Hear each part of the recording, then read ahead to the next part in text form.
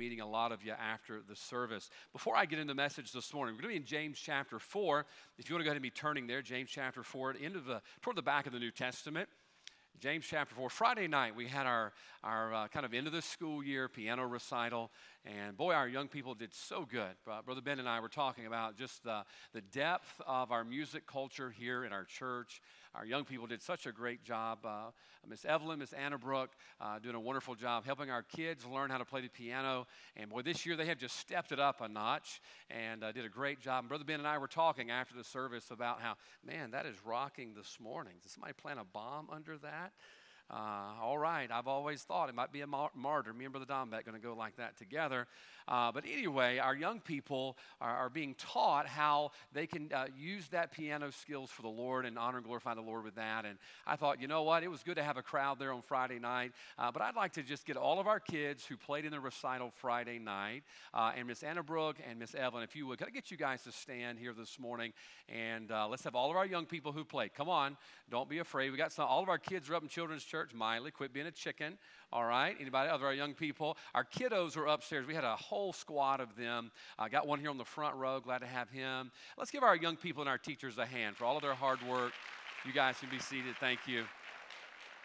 I think we ought to encourage them, amen, as they use their talents for the Lord, and we just have such a depth of that here at our church. We probably have, I don't know, another dozen and a half, 2 dozen upstairs in the children's church that played for us, and kids are doing a great job. Encourage them in that. James chapter 4, if you're there, go ahead and stand together with us this morning.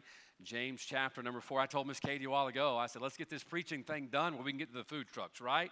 Amen. Not very spiritual for the pastor, but don't want to keep you any longer than we need to. And I'm going to share with you a very simple message the Lord's given us today. I hope will encourage you and challenge you just a little bit. James chapter 4. And I want you to look down if you will. Let's see. Go to verse number 14, or go to verse 13. We'll start there. The Bible says, "Go to now, ye that say, today or tomorrow we will go into such a city, and continue there a year, and buy and sell, and get gain.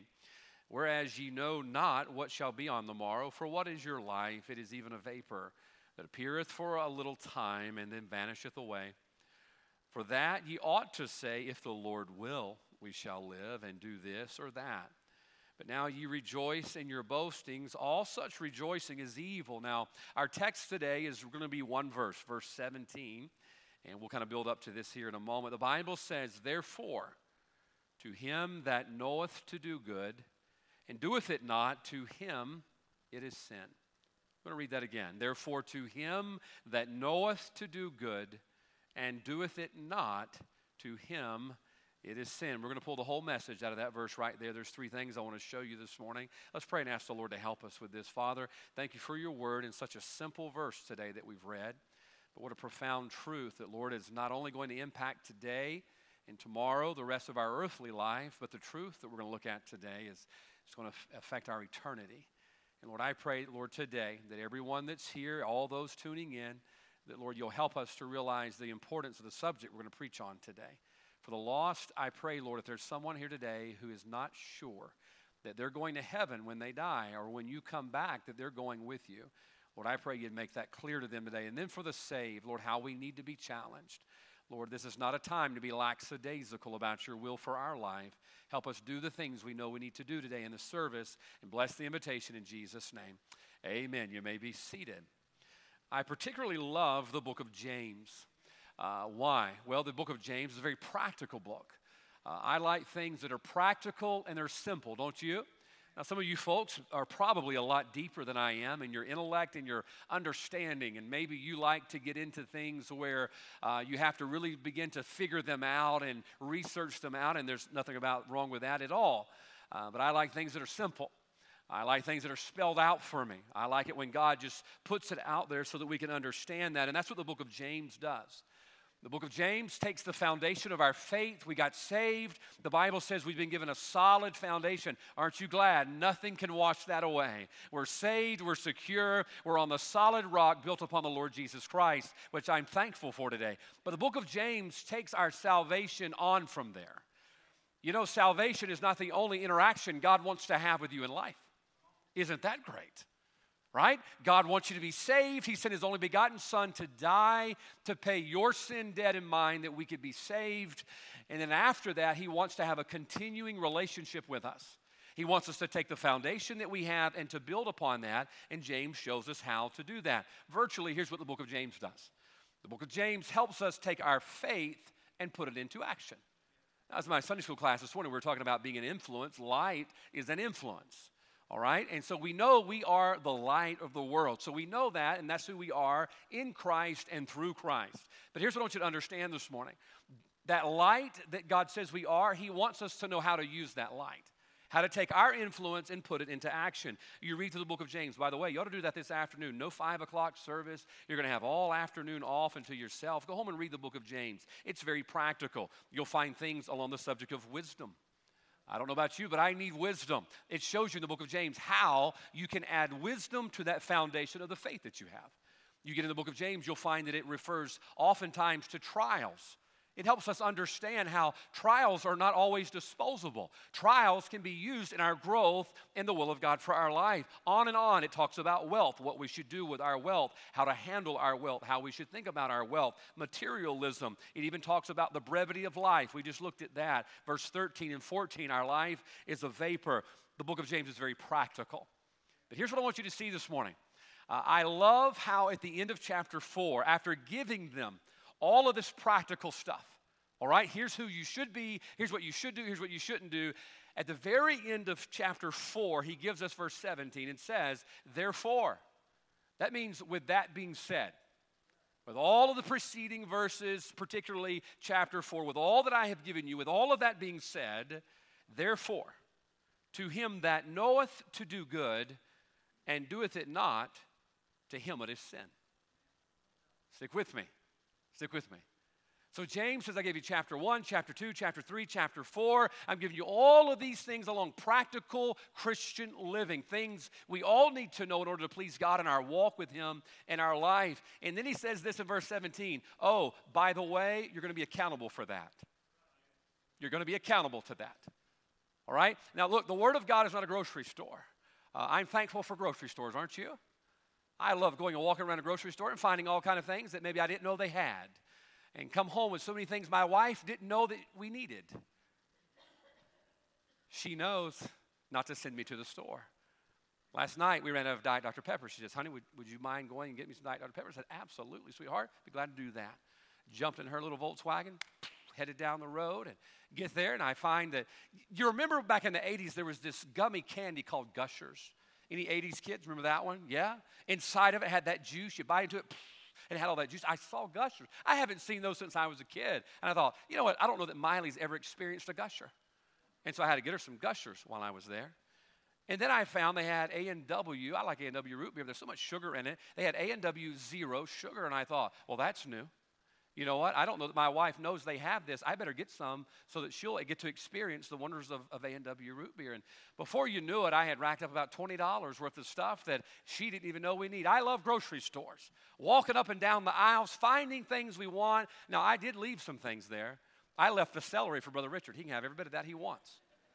I didn't bring none of that home with me. There's a lot of things I left on the shelf, but I just picked and choose what I want. But I want you to know the Word of God is not a grocery store. We don't walk the aisles of this book and say, you know what, I think I'd like some of that. I think I'd like to try that. Oh, no. James says, therefore, to him that knoweth to do good and doeth it not, to him it is sin. That means we are going to be held accountable for all that God has given us in his word. Here's what I'm afraid of this morning. I'm afraid we read this book and we read it as if these are suggestions from God rather than expectations of God. These are not suggestions, these are expectations. Why? He says, therefore to him that knoweth to do good, and doeth it not, to him, it is sin. Now folks, no matter how many good excuses we come up with, and by the way, isn't society marvelous at coming up with excuses of why we are not accountable? We are living in a country that can excuse away just about anything. I heard someone on television the other day excusing away one of those mass shootings, not blaming the shooter, but blaming the gun. We have learned in our country how to get around being accountable for our own actions. And I'm afraid, by the way, that that's entered the church a little bit. That we think that we're not accountable to the things that we don't agree with and we don't like, but whether we agree with it or like it or not, the Bible says, to him that knoweth to do good and doeth it not, to him it is sin. I'm not taking it out of context. That's exactly what it says. There were 9 GIs who got a pass to leave base and go off to have some free time. They decided while they were out, they were going to go eat at one of their favorite restaurants. While they were there, someone told them about the fish that were biting in the local river, and so they went and got fishing poles, and they went out and started fishing together. They were catching so many fish, they didn't realize what time it was, didn't make it back to the restaurant before the bus headed back to the base left. So one guy decided, I'm just going to get a cab and go back on my own. And so he did, got a cab, started heading back. The cab broke down, and so he went to a farmer, borrowed a horse from the farmer, rode as fast as he could back to the base, but the horse died along the way, so he left the horse in the road and ran all the way back on foot. He met his commanding officer. He says, where have you been? He says, well, I lost track of time, and then I had to get a cab, and the cab broke down, and then had to get a horse, and the horse died, so I had to run the rest of the way. He thought, well, that is the first time I've ever heard that one. A few minutes later, here come one of the second of the 9, running all the way back to the commanding officer. You're never going to believe this. He says, let me guess, and he filled in the blanks. One after another, here all they came. The cab broke down. Then I had to go borrow a horse, and I borrowed a horse and rode as fast as I could, and the horse died. And one after another, all had the same story. And the commanding officer's thinking to himself, boy, they got together and really put together a masterful story of how they get out of the trouble they were in. Finally, the 9th comes running up, and he is just out of breath. And he says, you're never going to believe what happened. He says, wait a minute, let me guess. You were out fishing, missed the bus, got a cab broke down, borrowed a horse, the horse died, and then you had to run on foot. He says, no. He goes, oh, really? What happened to you? He says, well, I went fishing, lost track of time, came back, the bus was gone, rented a cab. He says, but the cab got stuck in the middle of the road. He says, why did the cab get stuck? He says, there were 8 dead horses in the middle of the road. The commanding officer says, just go. Just go. We are very good at not holding ourselves accountable, aren't we? I'm very good at not wanting to hold myself accountable, to blame different people for my problems. You look at our society. Our society does not want to be held accountable for anything. By the way, do you know that's why we're having arguments on gender? Don't tell me there are only man and woman. Don't tell me that. Do you know why people don't want to know that? Because now we're accountable to it. You see, if there's only 2 genders, you're accountable to fit in one of those, and the one that's the one that God made you. That's why we argue that. By the way, why do we want to get rid of Bibles everywhere? What was it, Arizona senator or House representative in Arizona was caught on video. Go online, look it up. She's going through the lounge there for the representatives and taking all of the Bibles out of the lounge. Do you know why they're doing that? Why do people want to get rid of this book? Why do they hate it? Because this book holds us accountable. All right? That's why we got to get rid of it. Why can there not be a God that created the heaven and the earth? Why not?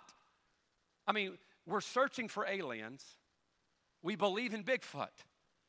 Why can't there be a God? Can I tell you why? Because if there's a God, there's accountability to a divine authority. Look, we don't like accountability. By the way, you think about this. Accountability to God is something you're going to accept now or later. The Bible says in Romans chapter 12, the Bible says that every one of us will give an account unto God, of himself to God. So what are we getting at this morning? I want to get into this. I want to encourage you a little bit today. I don't want to beat you down. It's in our best interest, when we look at verse 17, therefore to him that knoweth to do good and doeth it not, to him it is sin. It's in our best interest to go ahead and accept our accountability. If the Bible says in Romans that I am going to give an account to God, chapter 14, verse 12, of myself, it's better that I go ahead and accept that now while I have time to prepare for my accountability than for me to wait until I stand before God when there's no chance of adjusting my accountability. This morning, I want to help us a little bit today as a church. If you're visiting with us today, I want to help you a little bit. The Bible says that every man, all of us are going to give an account to God. Every knee is going to bow. Every tongue will confess. We are all going to be held accountable to God. It's best we learn how to accept that now rather than realize it later. So this morning, here's the thought I want to help us with today. I want to show you 3 steps, if we could, on how to accept our accountability or accepting our accountability. Now, believe it or not, all 3 points are right there in verse 17, okay? Do not spend the whole message trying to figure them out. Just pay attention and listen, and I'll show them to you. I'm just glad to do that for you, okay? Save you the work. It took me a lot of work to do it, so I'm going to give it to you for free. Verse 17, watch what the Bible says. Therefore, to him that knoweth. Stop right there. Therefore, to him that knoweth. Now, can I tell you what verse 17 wants us to do? God wants us to understand how accountability works. Why? Because you're going to be accountable. And if you're going to be held accountable, you need to know how it works. I'll give you an example. We were headed to Florida the other day, and we saw this toll booth. I have a picture of the sign, I believe. I'll show it to you. And there was a sign. It says, "We bill you with toll by plate." I thought to myself, I said, well, how does that work? We got to the toll booth. It says, "Keep moving, don't stop." I just went on right through. I thought, wow, that was nice. Didn't have to dig around the car for quarters to get through a toll booth. Just Friday, I got this little thing in the mail from FDOT, Florida Department of Transportation. They had the most beautiful picture of the backside of my car in that letter. And in that letter, it said, you owe this much. It can't be worth the paper that they send it out to mail it on. But that's government, and that's how government works, right? Can I tell you, I didn't know when I got to that place how it was going to work, but they sent it to me in the mail. Now I understand how the accountability works, okay? Now, God wants you to understand how accountability works. He doesn't want you to be blindsided when you stand before him. That's because he loves us. He wants you to understand how accountability works. Now, how does it work? Well, the Bible says the first part of verse 17, watch it. Therefore, to him that knoweth. Therefore, to him that knoweth. Now, if we're going to be held accountable, we need to learn how to accept it. How do you accept accountability? Number one, you accept it by acknowledging accountability. As a child of God this morning, you've got to acknowledge how God says that you and I are going to be held accountable. You say, what do you mean by that? Here's what James is doing. James is saying, I'm going to give you the standard by which you're going to be held accountable. Here's the standard. Watch this.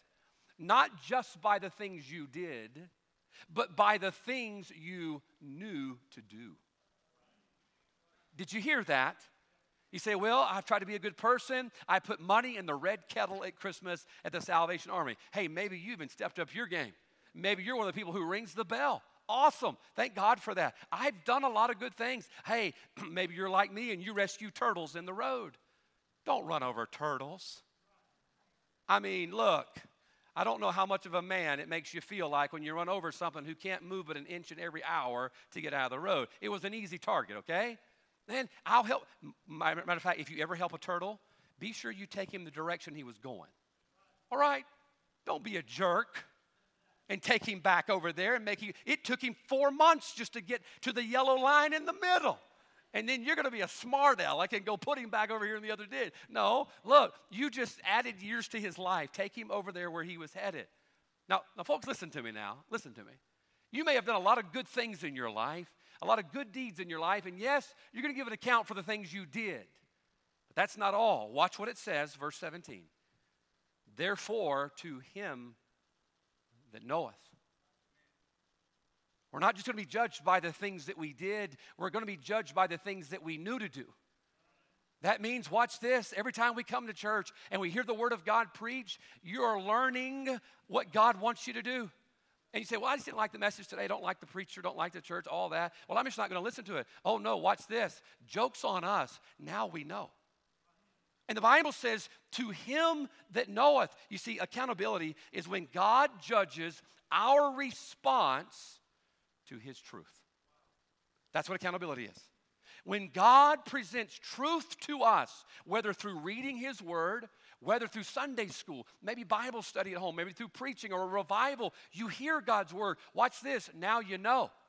When I was a kid, I used to watch G.I. Joe, the cartoon. Man, you talk about a manly cartoon. Maybe you want to act like a man. Amen? Maybe that's why we're in the trouble we're in. I don't know. At the very end, they gave this lesson. And at the end of the lesson, it says, now you know. And knowing is half the battle. Can I tell you? Knowing is all of accountability. Once we know what God wants, God says you're accountable to that.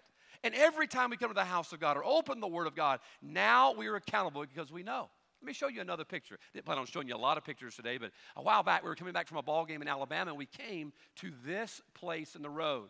The little town was called Ruffin. Now, it was definitely named correct because it was a rough little town that we went through. And we got to this stop sign, and I told my wife, reckon what they want us to do. They had a red light, a stop sign, a do not enter, another stop sign, and then another stop sign that is there. I mean, I guess because it's a small town, didn't have anything else to spend the money on, so they're like, hey, let's buy another sign. And so, boom, they just put another sign up there. Can I tell you, if I run through that stop sign and I get a ticket, I deserve it. Why? Because I knew what they wanted, all right? I knew what they wanted. The problem was I didn't do anything with the knowledge that they had. I mean, if anybody ever tries to convince a cop that, hey, I didn't know that was a stop sign, they need to run a drug test on them right then. It's impossible not to know it. It's everywhere. It's doing everything but just flashing at you. Now, folks, that's the way we are with the Word of God. You're not going to be able to stand before God one day and say, I didn't know. Why? Because God has made His will and His word known to us. And the Bible says accountability begins with acknowledging accountability. Acknowledging what? What we know. Therefore, to him that knoweth. I'll give you an interesting word study. The word acknowledge is built out of two words, akno and knowledge. You put akno and knowledge together, you get acknowledge. The word akno means this, to confess. To confess. Knowledge means knowledge. Acknowledging is when you finally admit that you knew.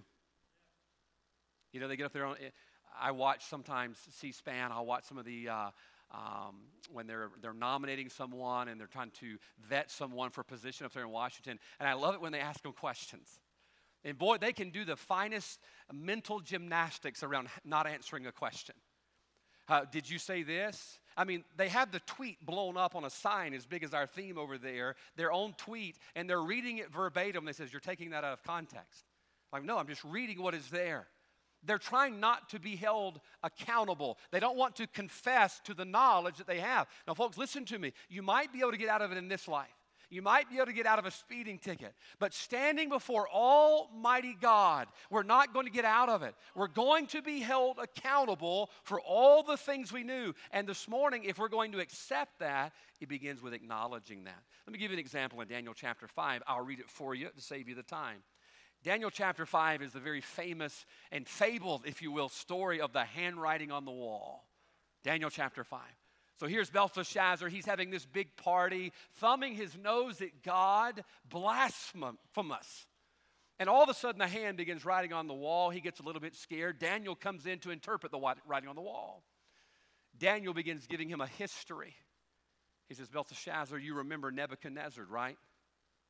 Remember how God set him up and God blessed him, and then he got all puffed up, and God brought him low. God sent him out there into the fields to eat like a cow. God brought him down. God humbled him. Why? Because he got too big for his britches. Listen to what Daniel says in Daniel chapter 5, verse 22. And this thou, his son, O Belshazzar, hast not humbled thine heart, here it comes, though thou knewest all of this. He says, Belshazzar, you knew it. He says, Belshazzar, there's no excuse for you. You can't. Here's what he did. He went and got all of the vessels from the temple and decided to have a party and use as serving dishes the honorable, sacred vessels from the temple in his party. Just blasphemy before God. And Daniel says, you knew what happened to Nebuchadnezzar. And then here's what he says in verse 27. Thou art weighed in the balances and found wanting. Belshazzar couldn't say, I didn't know. No, he says, you knew. And the weight of his judgment included the knowledge that he had. Folks, can I tell you?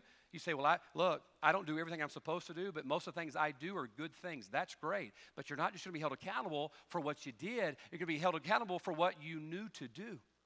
What does it say? Therefore, to him that knoweth. In America today, we are steadily rewriting the rules to avoid accountability. Steadily. We're diverting a responsibility. Why? Because we don't want to be held accountable. We're even getting to the place to where you can't say anything against anybody because that's intolerant. Now, folks, I understand what tolerance is, but in the end, what matters is what's tolerant to God and what God's tolerance toward. That's what we're going to be held accountable for. And when it comes down to it as a child of God, if I knew it, He's going to hold me accountable for it. Think about it this way. There's a speeder speeding down the road going 100 miles an hour. Policeman pulls him over. Policeman says, "Sir, why are you speeding?" He says, "Well, I'm trying to get away from the scene of the crime." The cop thinks to himself, "Well, that was easy." He says, "Why are you running from the scene of a crime?" He says, "Well, the scene of the crime is where I stole this car." Cop's thinking, easiest bust ever.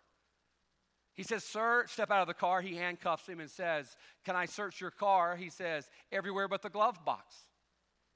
He says, "Why not the glove box?" He says, "Because that's where the gun is that I used to take this car." The cop's thinking, this is the dumbest criminal in history. He says, "Oh, and by the way, don't look in the trunk either." He says, "Why?" He says, "Because Hank's in there." He said, "Who's Hank?" He said, "He's my neighbor that I stole the car from. He's tied up in the trunk." The cop calls his supervisor thinking he's not going to believe this. Supervisor shows up. Supervisor says, "Look, here's what happened. Here's what he said and all this." And so supervisor comes over and he looks at the man driving the car and he says, "Sir, could I have your ID?" He gives him his ID. He says, "Could I have the registration for this car?" He pulls out the registration for the car and his name is on it. He opens the glove compartment. There's no gun there. He opens the trunk and there's no person in there. The supervisor comes over and tells the man, "Well, my cop told me that you stole this car. You're doing 100 miles an hour. There's a gun in the glove compartment. And there's a guy tied up in the trunk." And the guy looks at the cop and he says, "I bet you he told you I was speeding too." And he got out of it. You may be the smoothest talker in the world, but you're not smooth enough to outsmart God. Watch this. And boy, this scares me to death. God knows what I know. God knows what I know. God knows what you know. And the Bible says, watch, you ought to go ahead and acknowledge that accountability, therefore to him that knoweth. I'll give you this and I'll move on to the second thing. Matthew chapter 25, we have the parable of the talents. The parable of the talents, we have the man who received the one talent. If you don't get anything else out of point one, I need you to get this, okay? He had the one talent. And when his master came back, he says, "What did you do with the one talent that I gave you?" Watch, the master knew what he had. I know you had one because I gave it to you. He says, watch, "I was afraid, and I went and buried it in the earth." He says, "Because I knew that you were the kind of guy that reaped where you haven't sown. And I was afraid, and so I went and buried it." And what did the master say? Master says he was foolish to cast him into outer darkness. He held him accountable. Watch, because of what he knew that he had. God knows what you and I have this morning. Now hear this, if you will. Accountability is a matter of what we know and what God has shown us. But sometimes in the society that we're living in, here's what happens. We excuse ourselves from being accountable because of how accountability makes us feel.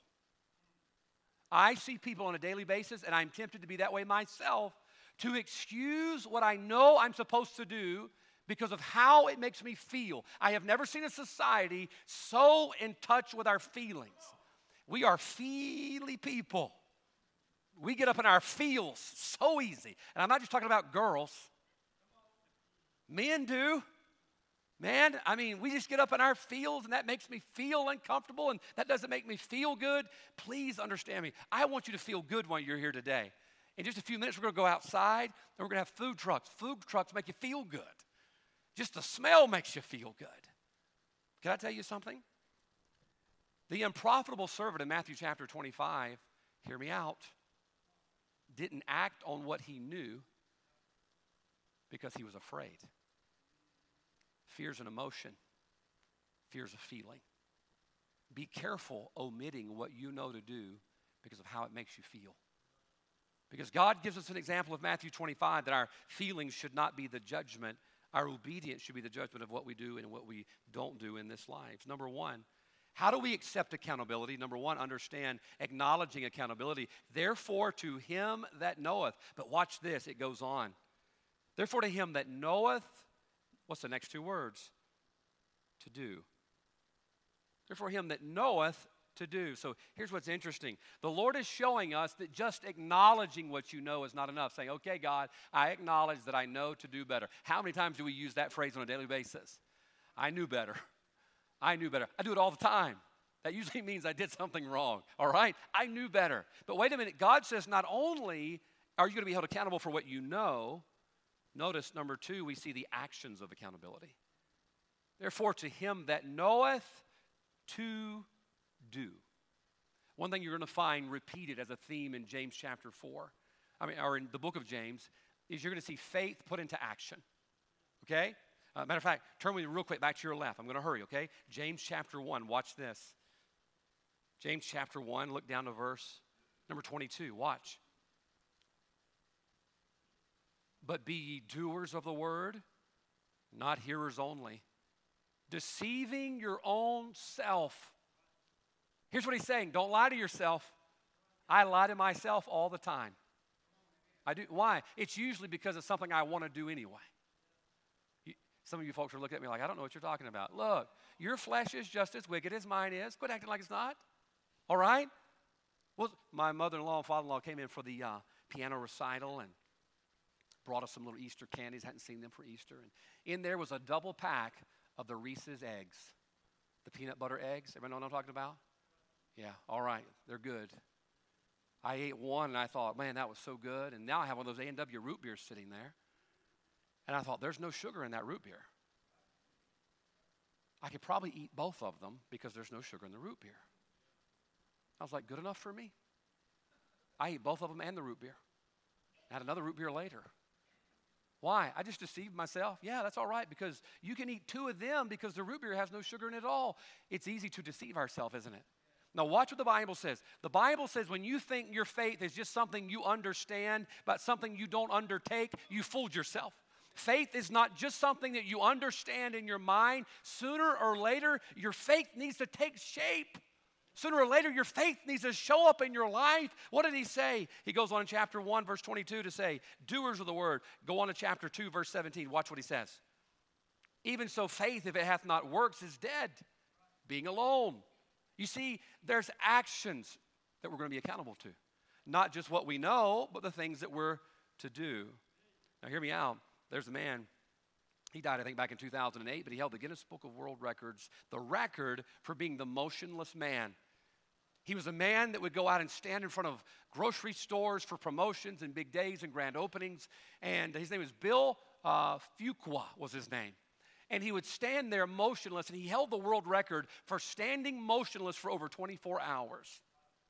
I'm thinking, there's no way that record's going to be even touched anymore because we can't be still in our society.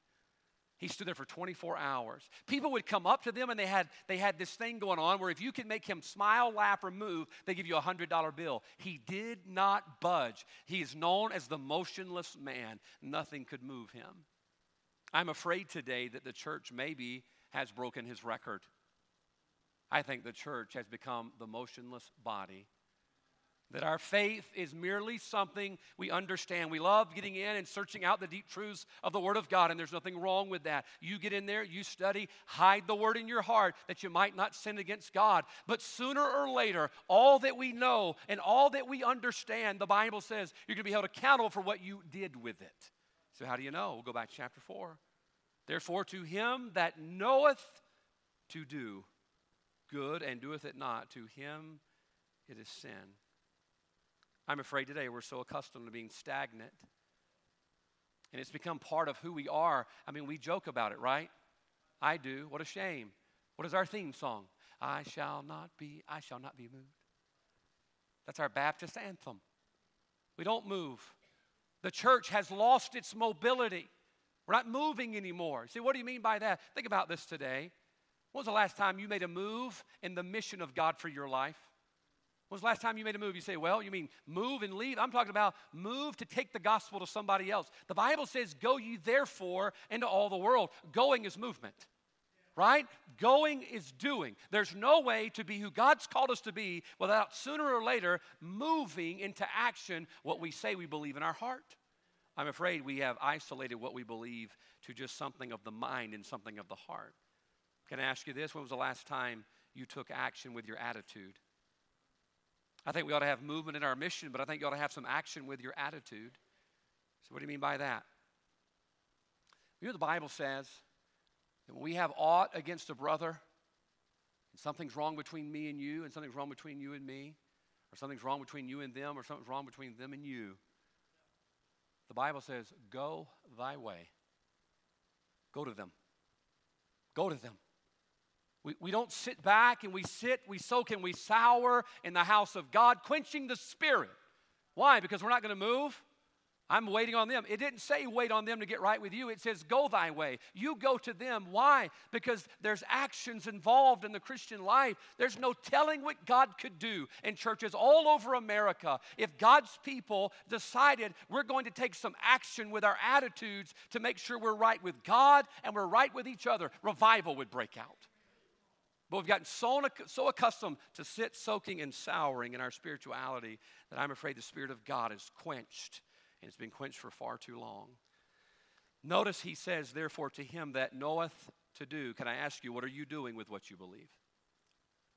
What are you doing with what you believe? Matter of fact, I really believe what you do more than what you tell me you believe. That's what I really believe, and that's what people really believe. Don't tell your coworkers what you believe. Don't tell them what you know. Hey, show them what you know. Show them what you know. Sooner or later, the Bible says you got to understand you're going to be held accountable for not only what you knew, but what you did with what you knew. I'll give you an example. Matthew chapter 12 shows you how serious God is about this in verse 36. We think to ourselves, watch, we have reconstructed God in our own desires and our selfish pleasure. So what do you mean by that? Here's what we say. I don't think God's going to be that nitpicky. Can I tell you, if you want to get to know God, you better go to His Word and not your imagination. You better get in there and figure out what He said about Himself, because He knows Himself better than anybody. And He put in His book what He believes and what He's going to hold us accountable for. Listen to Matthew chapter 12, what He said in verse 36. But I say unto you, that every idle word that men shall speak, they shall give an account thereof in the day of judgment. Listen to this.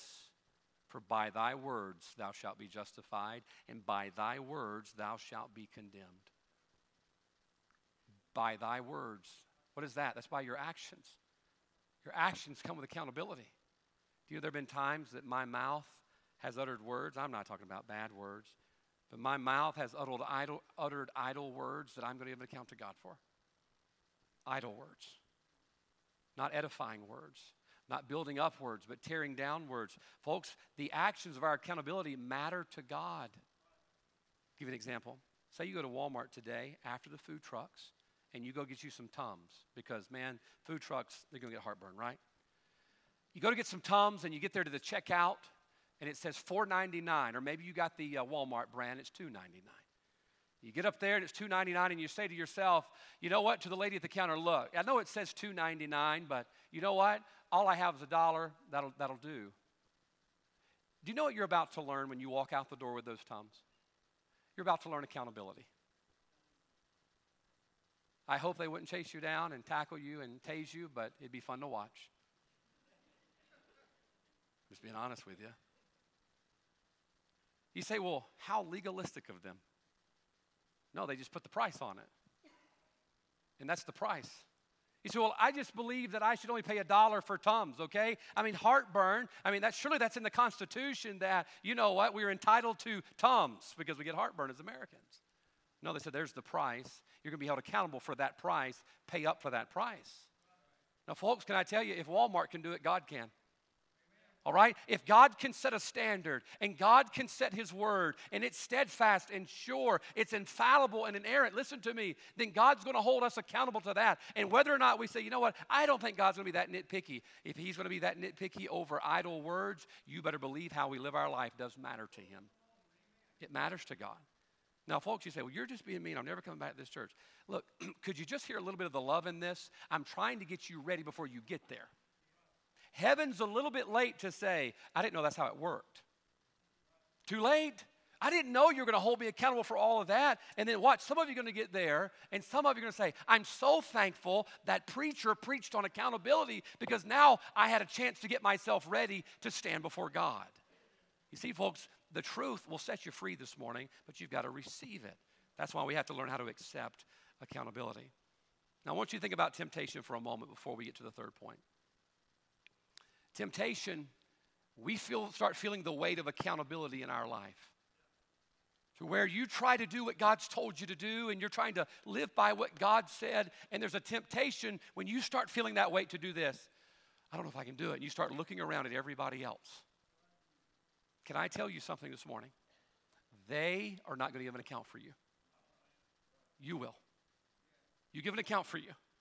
There are times when through the leadership of the Holy Spirit or the leadership of His Word, as a pastor, I make a decision to go in a direction. Watch this, and it's not always popular. I promise you, I know what to do to be popular. I also know what to do to be unpopular because I oftentimes am not popular. But I want you to hear me out. When I know what God says do, and I look around and man, it's not the best decision or the most favorite decision in the world, the temptation, watch, is to choose to be accountable to man rather than God. You know what? I'm just going to give in to what makes people like me because I like being liked. And all I remember, there's coming a day that I'm going to stand before Almighty God, Hebrews 13:17, read it, to give an account for their souls. It makes me weak at the knees. Knowing that if I don't tell you the truth, you say, well, we don't always like the truth. I get it. And man, I don't always like the truth either. But I got to stand before God. God's going to say, what did you do with what I told you were supposed to do? So there's where the actions of our accountability come in. Abraham Lincoln dealt with a lot of controversy in his tenure as president. Can you imagine a civil war raging in our country, the agony that he went through? And Abraham Lincoln, in his journal, these words were found. I desire to so conduct the affairs of this administration that if at the end when I come to lay down the reins of power, I have lost every other friend on earth, I shall at least have one friend left, and that friend shall be the one inside my heart. He says, although you make decisions as a president that are unpopular, I know that I'm going to give an account to God. And he says, if I lose everything and I lose everybody, he says, I'm at least going to do that which is pleasing to God. Folks, understand this. You're going to give an account for you.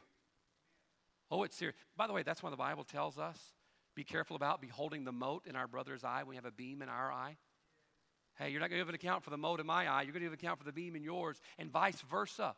Hey, it's easy to take our eyes off of what God wants us to do and start figuring out what somebody else should be doing, when at the end of the day, they will give an account for them, I will give an account for me, and I've got to make sure I'm right with God no matter what's going on around me. The actions of our accountability are important to God. Finally, let's end on this note. Therefore, to him that knoweth, there's the acknowledging of accountability. To do, there's the actions of accountability. The Bible says good, and doeth it not, to him it is sin. Now, at the very end of this verse, we're going to conclude with this today. We see the avoiding of accountability. Yes, you can avoid accountability for a little while. What does it say? And doeth it not. You say, okay, I know there's accountability, but I'm still just not going to do it. You can avoid accountability. I saw on the WDEM yesterday, they were searching for someone that was running from the cops. And do you know why he's running from the cops? He wants to avoid accountability. Who wants to go to jail? I don't. So he's running. But you can't run forever. Sooner or later, you're going to be held accountable. When I was a kid, Mom and Dad would teach us manners at the table. And we used to always, I don't know if they were expecting us to have dinner with the president, but they would say things like that. Hey, if you ever go have dinner with the president, you need to know how to act at the table. So I just always expected one day the president was going to walk in our door. You know, why he would come to Carson, Mississippi, I don't know, but I just was expecting that, And so we would eat our dinner, eat our food, don't put our elbows on the table, And at the end of the meal, we were always taught to say this: may I be excused. Anybody else taught that? Do they even do that anymore? All right, maybe my family's just weird. We used to do that, though. May I be excused. Well, there were times I would want to be excused because there was something on the plate I didn't want to eat. Me and Brother Buddy were talking about chitlins the other day. you know, and he's going to try to talk. He says chitlins are better than the ones I've had, so maybe one day he's going to talk me into it. We're going to have some chitlins together. Whew. You put chitlins on my plate right now, I'm going to ask you, may I be excused? We haven't eaten anything. That's why I want to be excused. I don't want to eat anything. Brother Buddy, I trust him. We're going to go out one day. We're going to have some. There were times I would ask Mom, may I be excused? You say, after you eat the green beans. Oh, I didn't know that was part of it. I just thought that's what you're supposed to say. You know, that's the magic words to get up from the table. Look, I ate the chicken nuggets and I ate the fries. All right, may I be excused?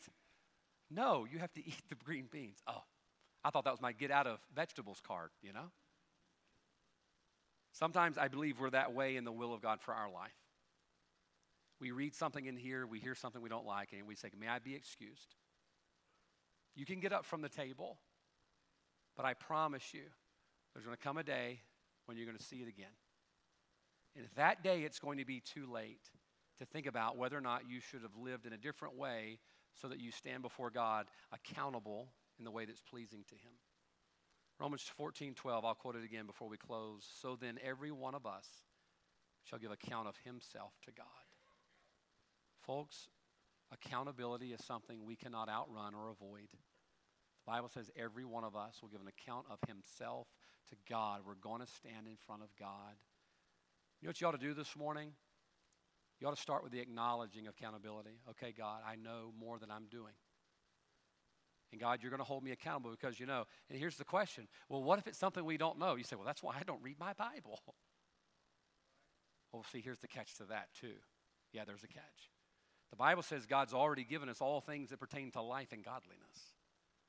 He's already given you all the knowledge you need. It's right here. Now, whether you read it or not, that's up to you. But God says, I've already given you everything I'm going to hold you accountable for. And when you stand up there and say, well, I never got around to reading it. Sorry. He says, I gave it to you.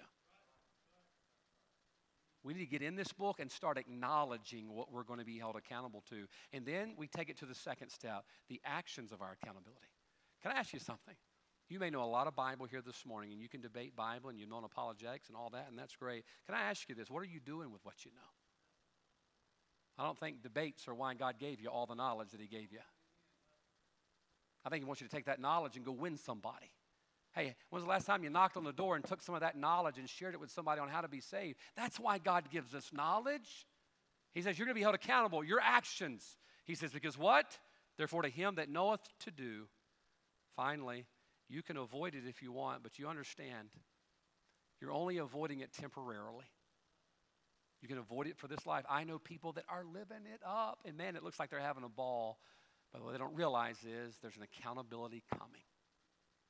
There's an accountability coming. And they're going to stand before an almighty God and have no recourse of making changes at that point.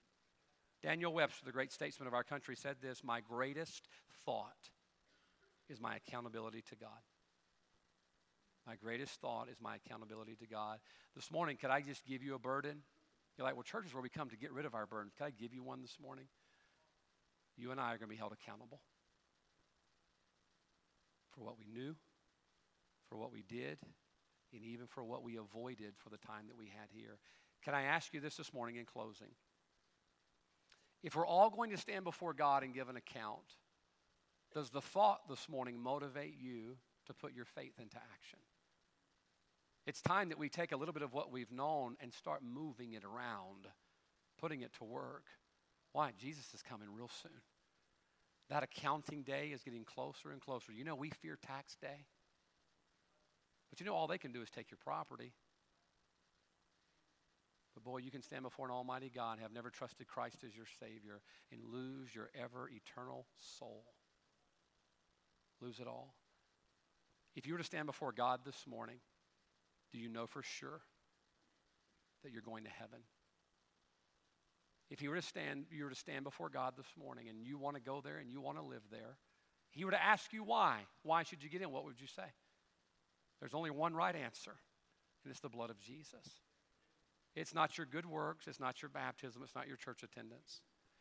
The accountability will fall upon you to spend eternity in the devil's hell if you do not receive the free gift of salvation that Jesus purchased with His blood for you and I that we could be saved. But boy, He bore our sins and our sorrows. He carried that debt. He was accountable for us.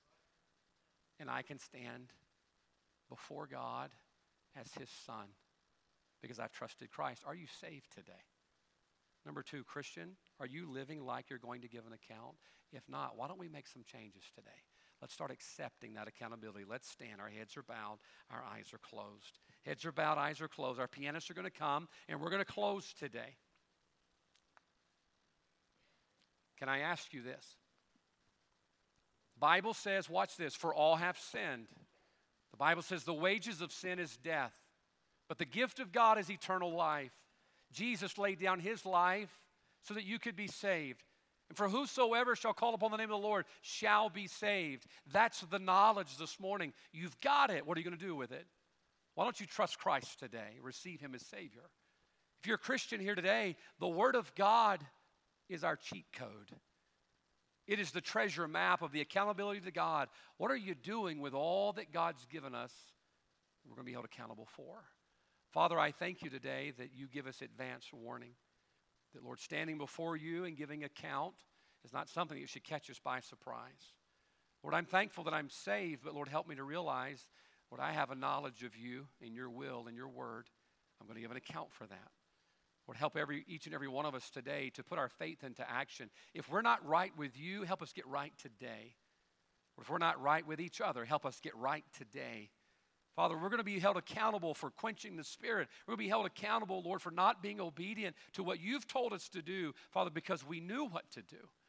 Lord, help us, Lord, just to be about your will today. Lord, help us begin readying our hearts, our lives, and our homes for that time where we'll see you face to face. Bless this invitation, for it's in Jesus' name. Amen. Our heads are bowed and eyes closed for a few minutes. Our heads are bowed, eyes are closed. The pianists are going to play. When was the last time you let the Word of God move you to an altar? When was the last time you said, I'm going to humble myself before God? I know what to do. I have a knowledge of God, a knowledge of his will. What are you doing with it? Therefore, to him that knoweth, and it doesn't stop there. It says to do. What is God saying you're to do today? This day will come back. This Sunday, at the end of April 2023, we will give an account for this day, for the message you heard, for the word that you heard. Give an account for that. Why? Therefore, to him that knoweth, you know. You know. So I think God is going to be a gracious and merciful God, and he's just going to overlook it. No. He's already told us what it's going to be like. The books will be open. What are the books? Well, those are the records of accountability.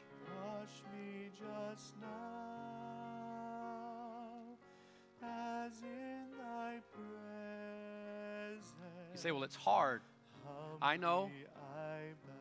But I promise you, it's easy compared to how hard it's going to be on that day when we've done nothing with what he gave us.